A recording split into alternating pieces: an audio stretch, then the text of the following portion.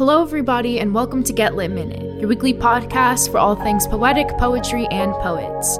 This series is produced by Get Lit Words Ignite, which is a non-profit organization that uses poetry and spoken word to increase literacy and empower young people.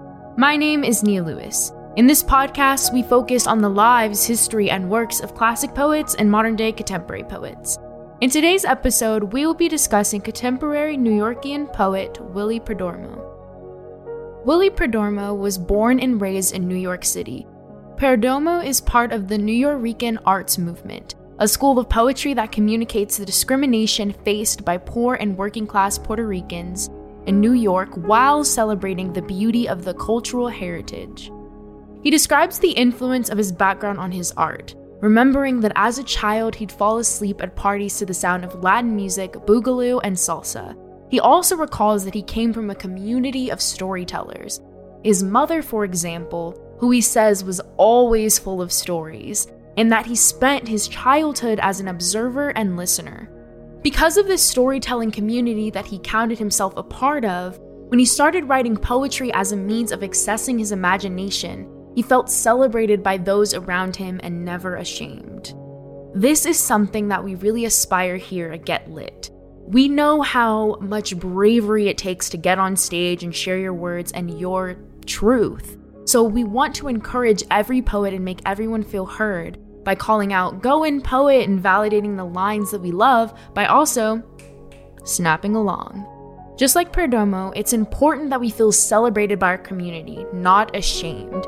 In addition to his familial influences, Willie Perdomo listed the movies Cooley High, Enter the Dragon, and the album Concepts in Unity, Group Folklorico y Experimental Nuyoriquino as works that had a major impact on his writing.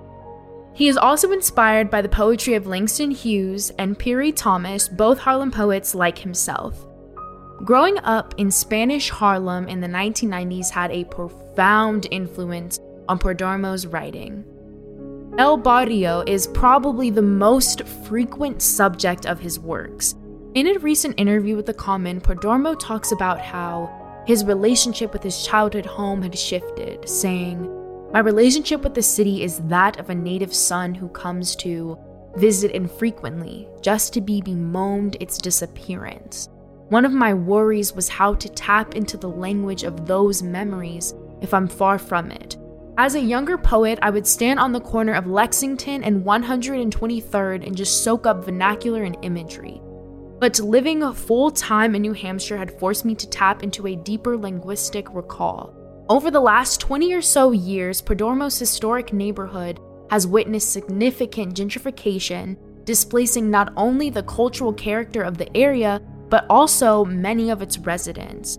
Willie Perdomo writes about some of these issues and often talks about noticing, walking down the street, that the faces around him are different, even if many of the buildings have stayed the same. Perdomo also talks about how his writing confronts the traumatic and violent things he witnessed growing up.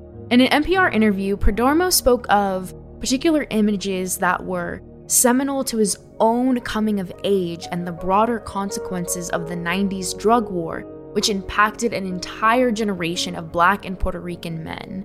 Perdomo, like many other poets, says that he turned to writing and art as a healthy way for him to cope and process these traumas. Shaped so strongly by his community, Perdomo describes himself in an interview with the Adroit Journal as a sort of unofficial historian, and his writings as kind of a documentary poetics, attempting to channel and authentically portray the collective voices of his community. And I think that's a beautiful way of putting it. Perdomo writes about very personal and individual things, but he also uses poetry as a way of honoring people and places that have shaped him. Perdomo received his BA and MFA from Long Island University. He is also the author of the poetry collections The Crazy Bunch, The Essentials of Shorty Bonbon, Where a Nickel Cost a Dime, Postcards of El Barrio, and Smoking Lovely. He also wrote children's books Visiting Langston and Clemente. He has received many awards, including the PEN Open Book Award, the International Latino Book Award, the Coretta Scott King Honor for his children's book, Visiting Langston, the National Books Critics Circle Award finalist, and more. He was a recipient of a New York Foundation for the Arts Poetry Fellowship in 2001 and 2009, and he also served as the Woolrich Fellow in Creative Writing at Columbia University and a Lucas Arts Program Literary Fellow. Perdomo has been an English teacher at Phyllis Exeter Academy in New Hampshire since 2013, where he currently resides with his wife, Sandra Guzman, an Academy Award-winning journalist, author, and documentary filmmaker. And I don't know about you guys, but I am ready to get into his poem that'll be featured in our Get Lit anthology entitled Bad Habits.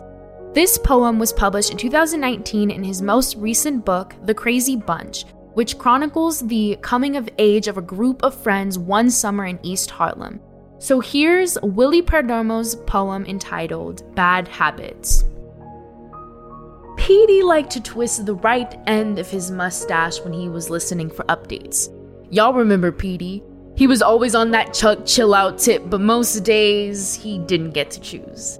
When he ignited a squabble, Chuna would slap his right thigh to get every syllable out with a violent scansion. Tommy Lee threw rocks at unsuspecting pigeons. Dwight kept his right hand tucked into the crotch of his Lees, steady, stunting on some bolo. Angel bit his tongue when he wanted to ask a question. Max counted his money and his money counted him. Brother Lowe liked to whistle all the things you are when it rained that Puerto Rico rain.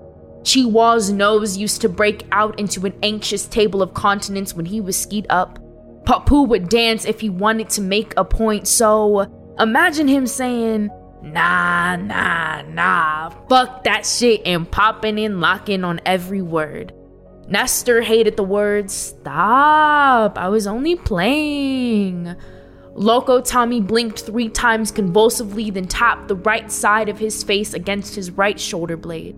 Jujo spit and spit and spit and spit. Popeye had a villainous laugh. Dre loved to crash revivals. Chino Chan did back handstands from sewer to sewer whenever he received good news. Georgie could scratch his ankle straight through a graveyard shift. The first thing out of Skinnicky's mouth was always a feeling. I think we all can admit that we have some bad habits. Some of mine were mentioned in the poem. For example, when he said, Max counted his money and his money counted him. Yeah, that's definitely a bad habit of mine.